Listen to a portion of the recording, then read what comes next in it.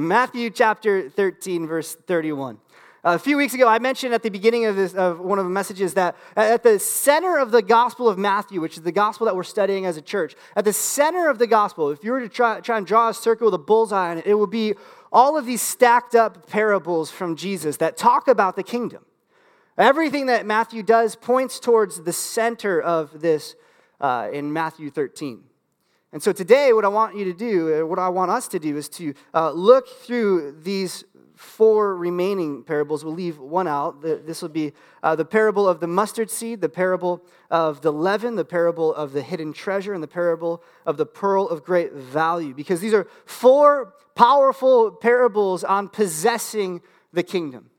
The kingdom is a strange concept for us, and Jesus has been fleshing it out all throughout Matthew's gospel. And here we come to parables that show us not how the kingdom grows, not who's a part of it, but it shows us the power and how to hold on to the kingdom. If you've ever wondered, how do I access what God does in me? How do I get that thing? How do I hold on to the blessing? Jesus shows us here in Matthew chapter 13. So four parables. And I want to do it this way. I want to couple two and two together. That way we're not here until 7 p.m. Someone in here is like, 4 parables. Dan, come on. Relax. We're going to take them 2 by 2 because each one of them is a couplet.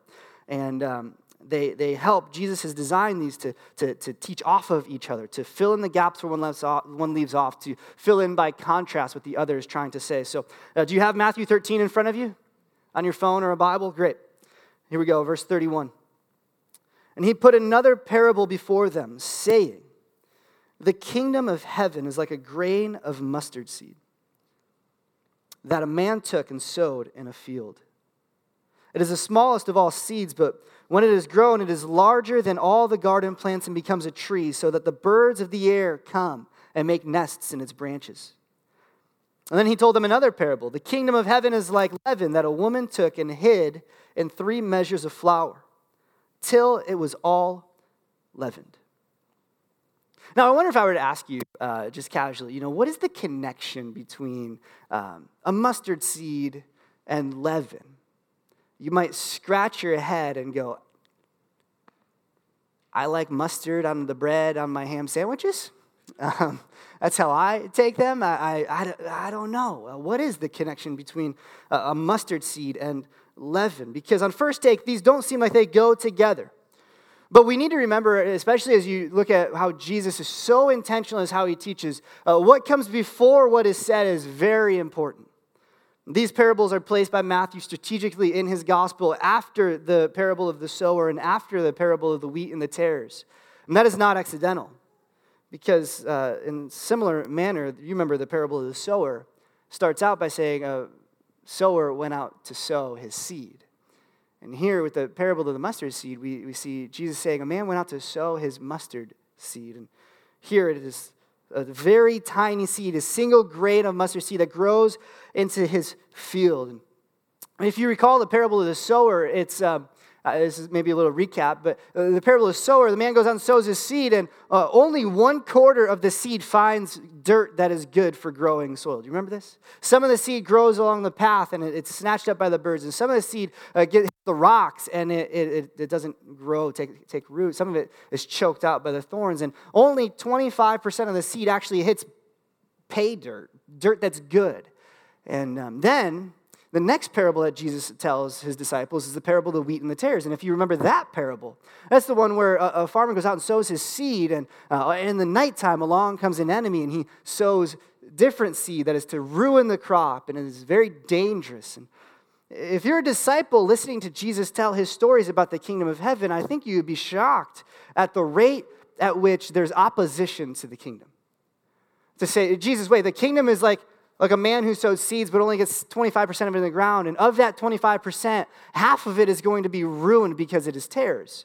So what are we doing here, Jesus? Why is the kingdom against such opposition? There's got to be a better model for this.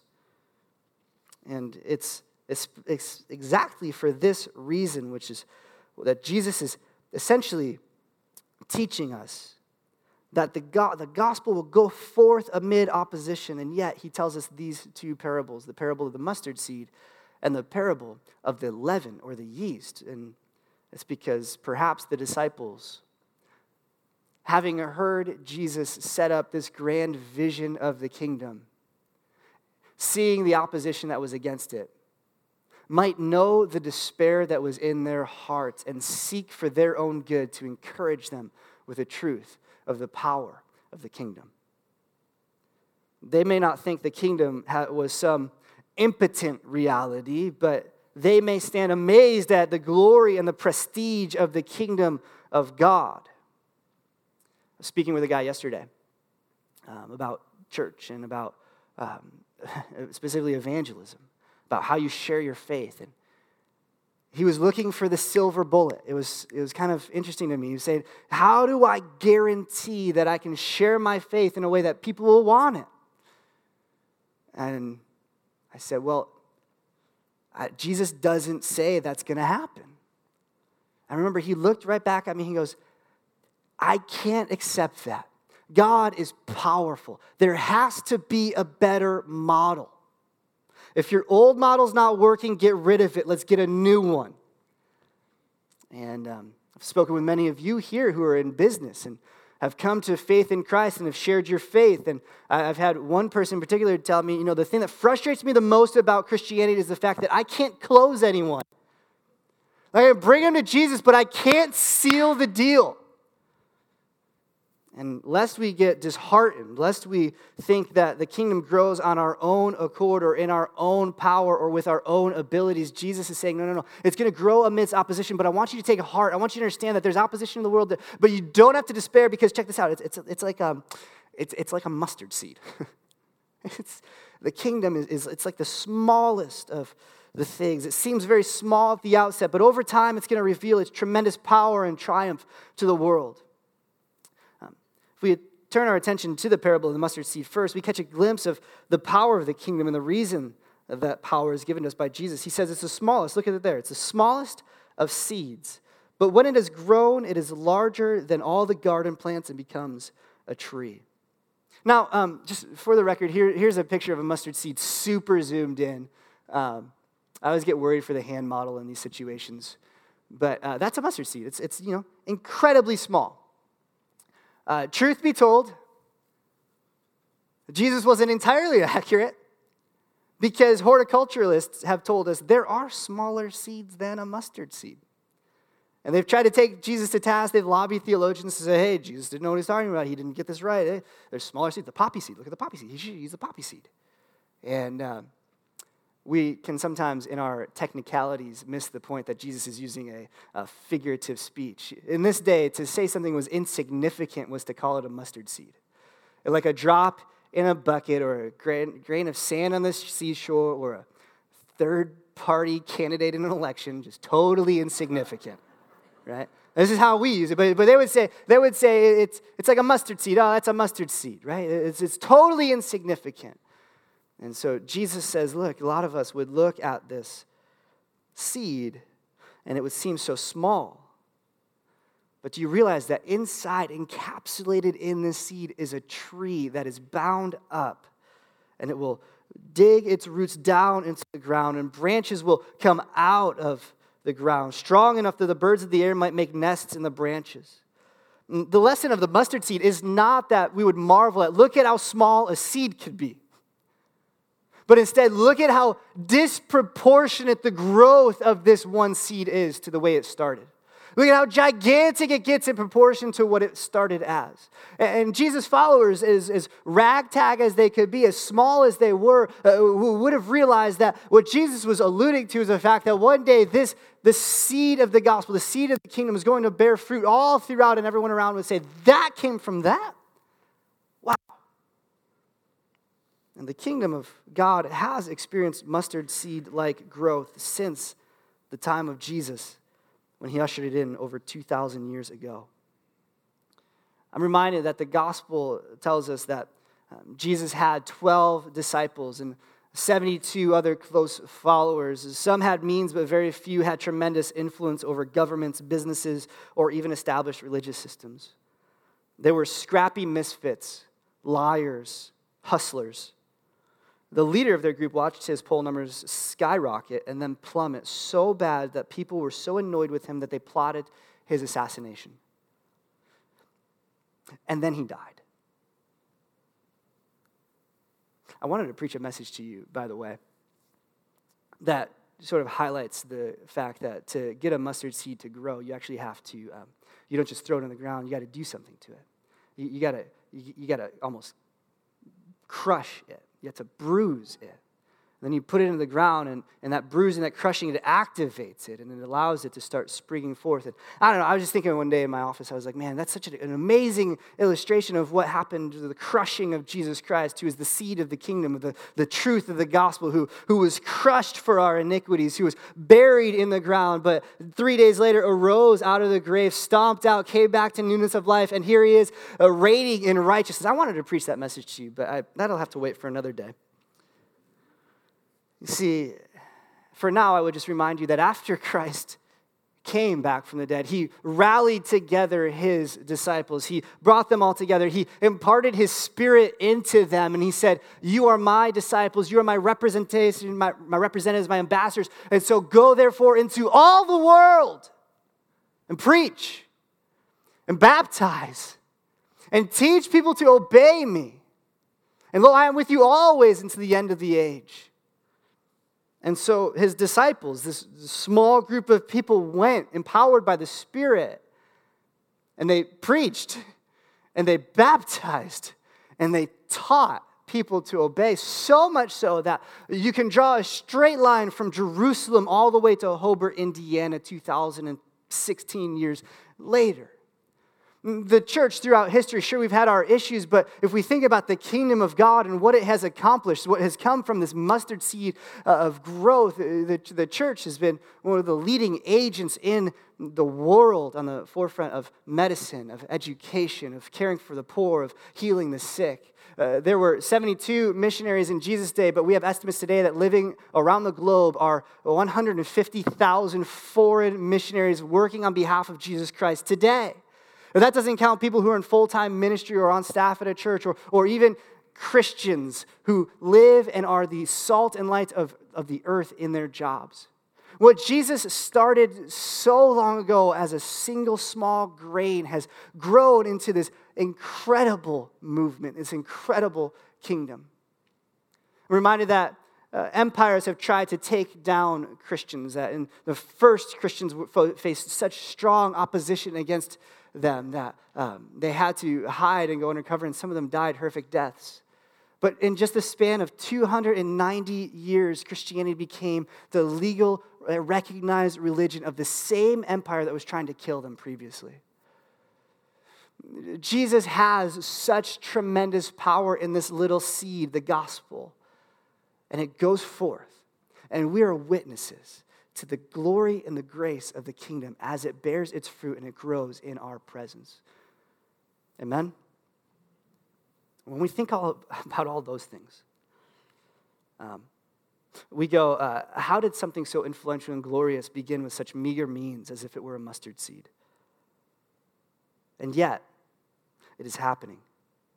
Which leads us, I think, to the point that Jesus is trying to draw us to out of these two parables, but I'll start with this one. The point is this, is that kingdom power comes from apparent insignificance. Kingdom power comes from apparent insignificance. It may look insignificant to the watching world, and they may look at the mustard seed and disregard it as tiny and impotent, and yet it grows disproportionately great in front of their very eyes, and it plays itself out in the lives of those who follow Jesus, in your life, in so many different ways. Because as Jesus followers, and maybe you can raise your hands on this, but don't you feel like sometimes as Christians, especially living today, we've got a lot to be sorrowful about? We've got a lot to despair about? We've got a lot to maybe think, well, how is this going today? If the kingdom is like a mustard seed that grows, what's happening today? I hear people often say things to me like, Dan, we've got a crisis. I read online. We got a crisis. I hear that more than ever, 18 to 25-year-olds are leaving the church. Dan, we got a crisis in the church. Did you hear what the Supreme Court?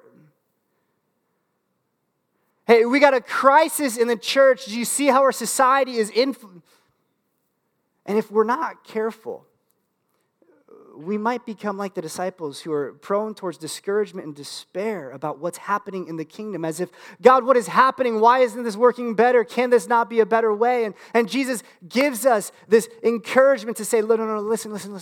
The kingdom power comes from apparent insignificance. What is insignificant to the world is not insignificant to me. And he says that if you and I are a part of the kingdom today, 2 millennia later, this is the exact fulfillment of Jesus' promise that the kingdom operates in this quiet, unexpected power. And so, friends, what a comforting reality it is that the kingdoms of this world have come and gone, and yet the kingdom of God has never been wider. It has never been stronger. It has never been more powerful than today, because it's growing. And in some of our zeal, we want to see the kingdom growth, particularly in the areas which we live. But if you were to take a plane ride around the world and go to Latin America or go to Africa or go to Asia, you would see mustard seed-like growth on Miracle Grow. Just the Lord is blowing His Spirit all throughout the world. And so we pray, God, let that happen here, but we also recognize and acknowledge the beauty of what God is doing throughout the world. Amen? Kingdom power, it comes from apparent insignificance. To round the parable out for us, Jesus tells us another complementary story from another angle. Look at verse 33. You got verse 33 in front of you? Verse 33. He told them another parable. The kingdom of heaven is like leaven that a woman took and hid in 3 measures of flour till it was all leavened. Where the mustard seed grew in plain sight and is the external power on display of the seed, leaven acts in a very different way. Here we see leaven, it's the internal power, it's the internal combustion, it's the thing in the lump of dough that quietly and slowly impacts all the particles of flour until it is thoroughly changed. In Jesus' day, baking bread was a daily occurrence, and I'm going to vote to bring that back. That's nothing better than the smell of warm bread. And I wonder if the women who generally that was a task that women would have done in this day, I wonder if they were sitting nearby listening to Jesus, and he says, the kingdom of heaven is like a little leaven. Who would have looked at each other and said, leaven, really? I looked back and gone, huh. Well, I guess so. It's so small, I've never thought about it. And yet they see that God is showing how the leaven affects the bread. It affects the yeast. It's very small. Here's a picture of leaven. This is also very zoomed in. You can see how small the little kernels of yeast are in there. And here's what leaven does. It's such a small part of the recipe, but bake without it, and it's a total disaster. The bread loses texture. The ingredients don't react the same way. Nutrition isn't as good. Not a bit of the bread is left unchanged from the leaven, even though it's the smallest part or the smallest bit of the ingredients. And the same is so true of the kingdom. What seems insignificant is actually incredibly potent. The kingdom, it pervades all the nooks and the crannies of our lives, and it takes over. I suggest to you that the message of the kingdom does this in your life in a chain reaction sort of way, just like the particles of bread, just like the dough is being changed one bit at a time throughout the chemical reaction. So God does this in the lives of His Christians, in your heart. I would suggest to you, every time you come to church and you hear God's word opened, every time you sit with your Bible and allow God's word to speak to you, every time you saturate your heart and your mind with the words of God, it's like a little leaven that's changing the inside of you. It's affecting you. It's working on you. And so every time you come here and maybe you hear something that stands out to you, or there's a point that you think is profound or amusing or really interesting, you go from here and you, like leaven and just chain reaction in bread, you go and you tell your friend, hey, you know what, I heard it the other day. I heard this idea about God, and it made me think about this. And all of a sudden, the kingdom is moving like yeast in bread. It's the chain reaction that's hitting other people. It is moving across the spectrum of our region. But I would suggest to you even more profound, how the leaven of the kingdom works in our own souls. is every time you walk out of here and you subconsciously allow your decisions and your values to be marked by the kingdom of God, his kingdom is rising up inside of you. His kingdom is having its effect to completely change your heart, just like leaven. It's was said really well by Richard Trench, who's a 19th century theologian. He says it this way. He says, the power of leaven is that every region of man's being will be claimed as the property of the kingdom until it has brought the whole man into obedience to it, sanctifying him wholly, so that he shall be altogether a new creation in Christ Jesus. See, when Jesus gets a hold of a life, it often spreads to change the lives of those around that person. A child comes to faith in VBS or in Awana or on a Sunday morning, and they go home and they share their faith with their parents, and their parents go, man, I've been thinking about that, and I want that. This is a story of the Jacobsen family. That back in the 1960s, there was a pastor who ministered in a church down the street on Colsey Avenue in Schiller Park, Illinois. His name was Pastor Brown. One day, he knocked on the door of my grandparents' home. My grandpa, Otto, was at home, and my grandma had gone out to buy some flour or something to make bread with. I don't know. And she was gone, and my grandpa met Pastor Brown, let him in, and Pastor Brown said to my grandpa, he said, Otto, do you know Jesus? He said, I don't know. You know, we send our kids to this other church, and we want them to have some sort of religious background, but I don't think I know. Tell me about him. And so Pastor Brown, in the kitchen of my grandfather's house, leads him to the Lord. He leaves. My grandma comes back from her shopping trip, and my grandpa says to her, Ingrid, I've got good Norwegian names in my family. He says, Ingrid, you'll never guess what happened while you were gone. Pastor Brown came, and I accepted Jesus. And my grandma's response, it was great. She goes, Otto, I wish you wouldn't have done that, because I wanted to do that too. And so the next week, Pastor Brown comes back to the house on Colsey, and he leads my grandma to the Lord. And subsequently, my uncles and my dad. And I remember growing up in a family at that same church that Pastor Brown used to be the pastor of down the street from the house that my grandparents used to live in, sitting in the pew with my grandma and grandpa as they were passing their faith along to me. This is how leaven works in the kingdom. It's just the passing of the gospel. It's the change that happens because of the gospel's at work in your lives. We see the power is so on display through Jesus. And I wonder if you recognize how significant this is. That the kingdom comes from apparent insignificance. But I wonder if maybe it's becoming more significant to you today. And that's actually the topic of the next two parables. I want you to look with me in Matthew 13:44. Are you still with me? 13:44. Read with me. The kingdom of heaven is like treasure hidden in a field. Everyone loves a good, treasure hunt.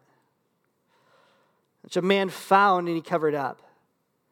Then in his joy, he goes and sells all that he has and buys that field. And again, the kingdom of heaven is like a merchant in search of fine pearls, who on finding one pearl of great value went and sold all that he had and bought it. And so if the parables of the mustard seed and the leaven show us that the kingdom power comes in apparent insignificance, these two parables show us that kingdom possession, it comes from ultimate sacrifice. Everybody say ultimate sacrifice. The kingdom possession comes from ultimate sacrifice. Now, I've never watched really more than 5 minutes of this show, but a really popular show on TV called Storage Wars. Have you seen this? It's the most ridiculous premise I've ever seen. You watch an auction of people who have no idea what they're bidding on, and it's probably going to be lawn chairs.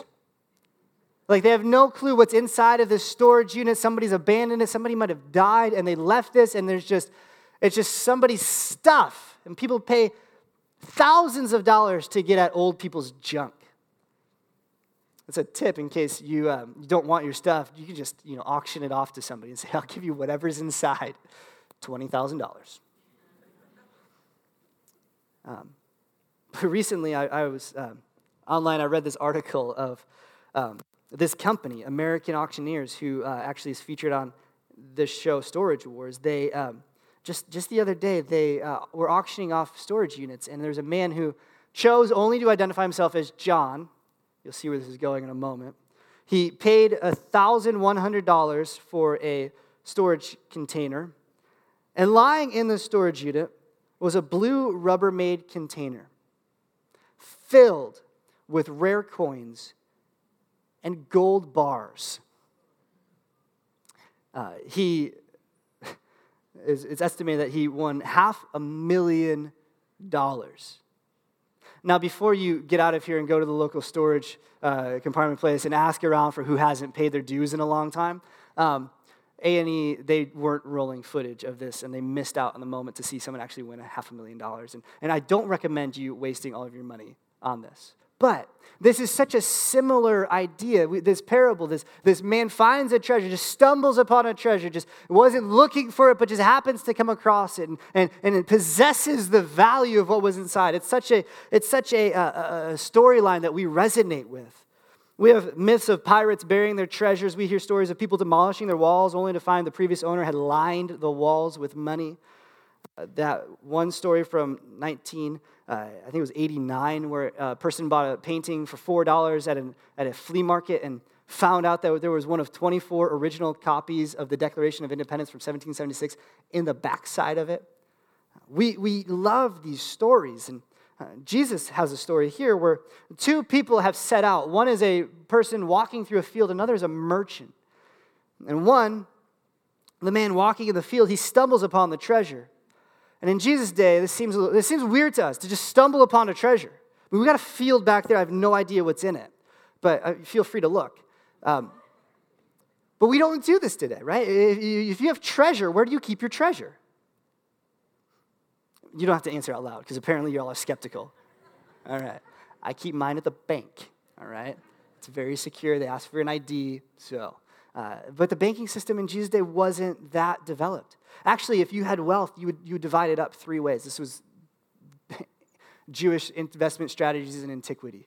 You would take a third of it, and you would convert it into the coinage of whatever governing, ruling empire you were a part of at the time.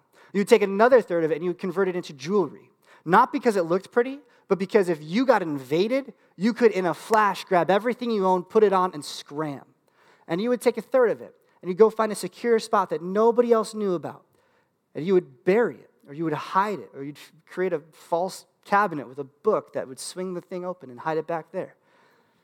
And so it wasn't uncommon for people to forget where they hid the treasure, but also to die and not have told any person which oak tree they buried their treasure under.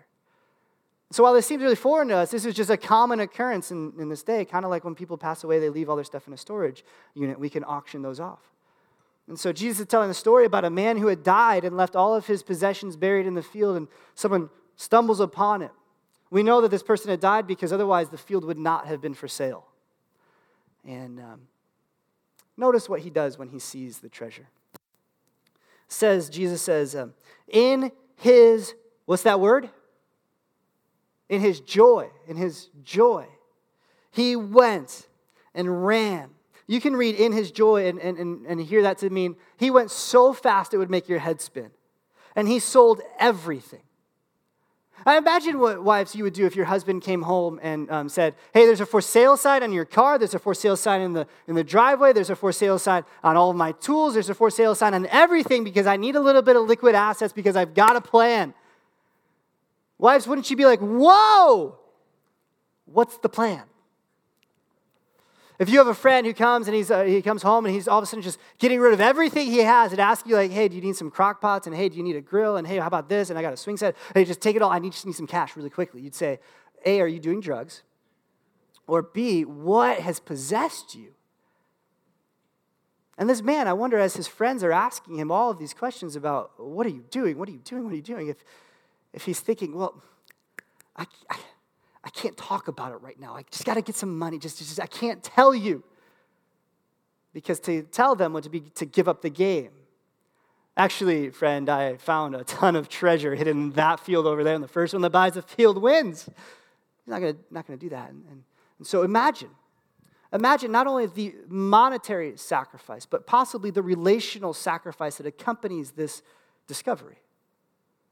The people giving him the side eye, the people looking at him all strange and wondering, what are you doing? And yet, in his joy, he is so excited about what he has found that he goes.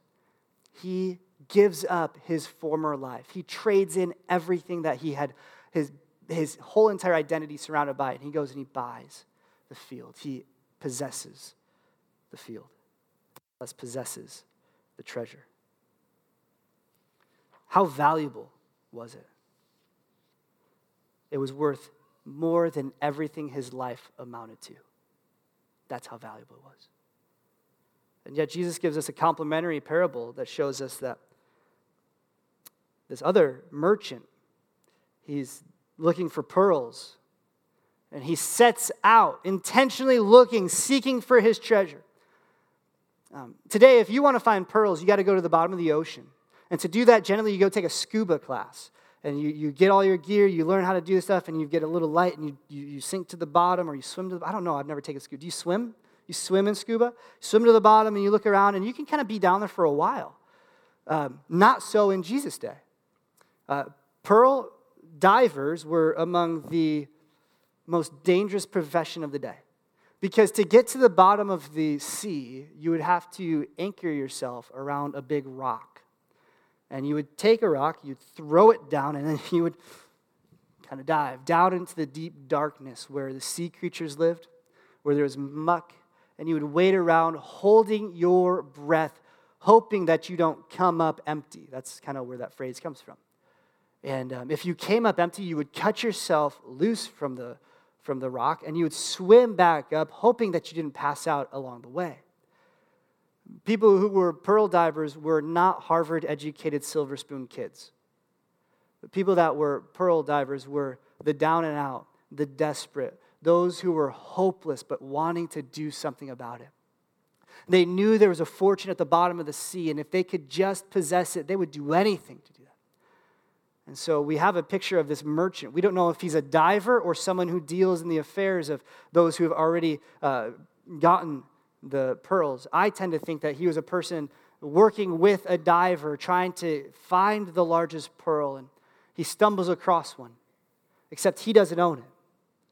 And in his joy, we can infer, he gives everything away so that he can hold on to that one precious pearl. In these days, it was more valuable than gold. You say, Dan, what does all this mean for us? Well, here's what's true about the kingdom, is that some of us are on a quest to find value and significance and worth in life. We have people in this room who you are searching for something, looking for pearls. Notice in the text, Jesus says there was a merchant in search of fine pearls, plural, who on finding one pearl of great value sold everything. I can't help but think of the many people in this room today who are in search of the things that will make them happy, the things that will make them rich, when, friends, there's one. There's one. And that you will never be satisfied until you let your heart stop on Jesus Christ. That he is the one pearl of great price. He is the one true source of wisdom and encouragement and love and satisfaction in this world. That you can bounce from city to city, from relationship to relationship, from job to job, from career to career, looking for all the things that you think will satisfy, but until you find Christ, you will always be left empty and on a quest. He is the one you are looking for. But I'm also reminded that Jesus is saying some people are out there looking for the kingdom, and they will find it. Be rest assured, if you look for it, you will find it. But others, we're not looking for it, and yet stumbled across it. I think about so many stories like my grandpa Otto, who answered the knock on his door one day, and there was the kingdom presenting itself to him. A treasure so valuable that he gave up much in his life to follow after Jesus. I think of so many people in this room who that's their story. They weren't looking for it. They didn't know how to find it. They didn't even know who God was or if there was a God. And yet one day the gospel was presented. One day they heard that Jesus Christ is God who came to earth, who loves the world so much that he gave up his own flesh and blood and his life for your sin. And he was crucified on the cross because he wanted to take care of the penalty you owed to God for sin. And yet, he is such a powerful God that he didn't stay dead, but he rose from the dead, and he conquered death, and he defeated sin, and he offers to anyone who believes in him new life.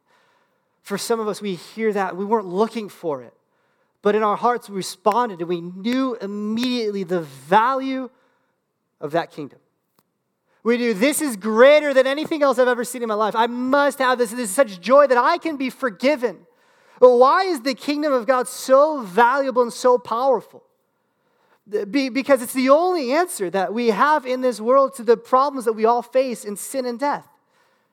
Some of us in here have been pardoned by judges, but still walk out of a courtroom and we feel guilty over the things that we've done in our lives, and only Jesus can take care of that. And all of us here at one day will breathe our last breath.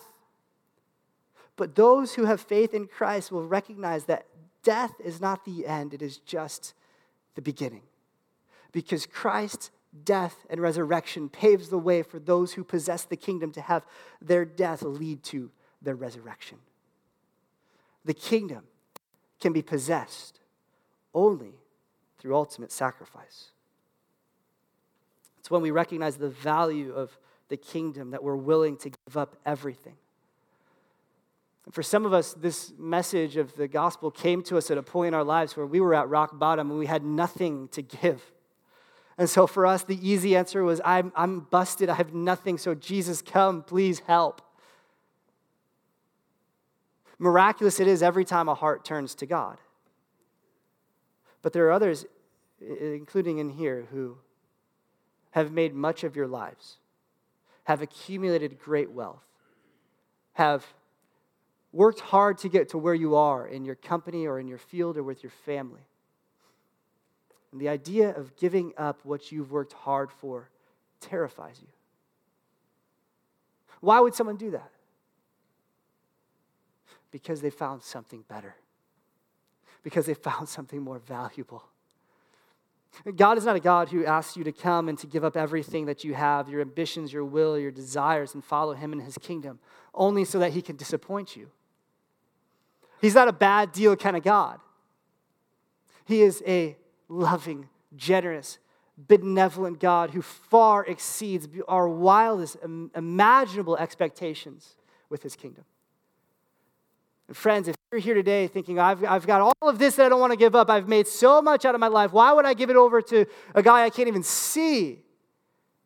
It's because our God is the infinite God of infinite power and love, and he has something better for you.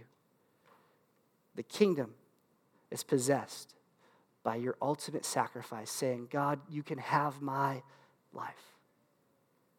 And I wonder, what today is holding you back from experiencing the power of the kingdom in your life? I wonder if you've been presented with the treasure that you've found or the one that has been presented to you, and yet you see God needs your life, and you go, that's too big of a sacrifice. Well, you can try all you want, but until you yield your soul to God, you let him forgive your sin, you entrust him with your future, you don't have it. I love these parables because they're the gospel. This is the way the gospel works. We can see how the kingdom power and kingdom possession take place in this life. Because you could read this another way. You could understand that there is a merchant. It's not you, it's not me, but his name's Christ. And he was in search of the one pearl that he loved, that was most valuable to him. And you remember John 3:16 says, for God so loved the world that he gave his one and only son. That to possess his people would require ultimate sacrifice. And in his joy, Philippians says, for the joy that was set before him, he laid down his life. He looked at the cross and he scorned its shame. And we recognize that in this parable is actually the way Jesus saves us. Because he came to seek and to save that which was lost, you and me, so that we might possess the kingdom and his power. Would you pray with me? Father,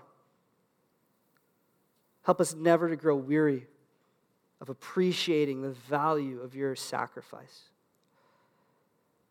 Help us never grow weary of seeing the value of your kingdom. Father, help us to worship you for all that you are, for all that you've done, for the many ways in which you reveal yourself to us. Father, I pray for those here who have yet to give their life fully over to you. Father, may you be calling them. May you be wooing their hearts, showing them how great you are, how amazing you are, how amazing is your forgiveness, how life-changing is your love. Father, for us who are a part of your kingdom, who are your disciples, may we never grow disillusioned or full of fear for what is happening, but may we rest assured knowing that there's incredible power in apparent insignificance, and that we possess your kingdom through your ultimate sacrifice. Father, we're grateful for your words. Help us to know what to do with what's been said. It's in your name we pray. Amen.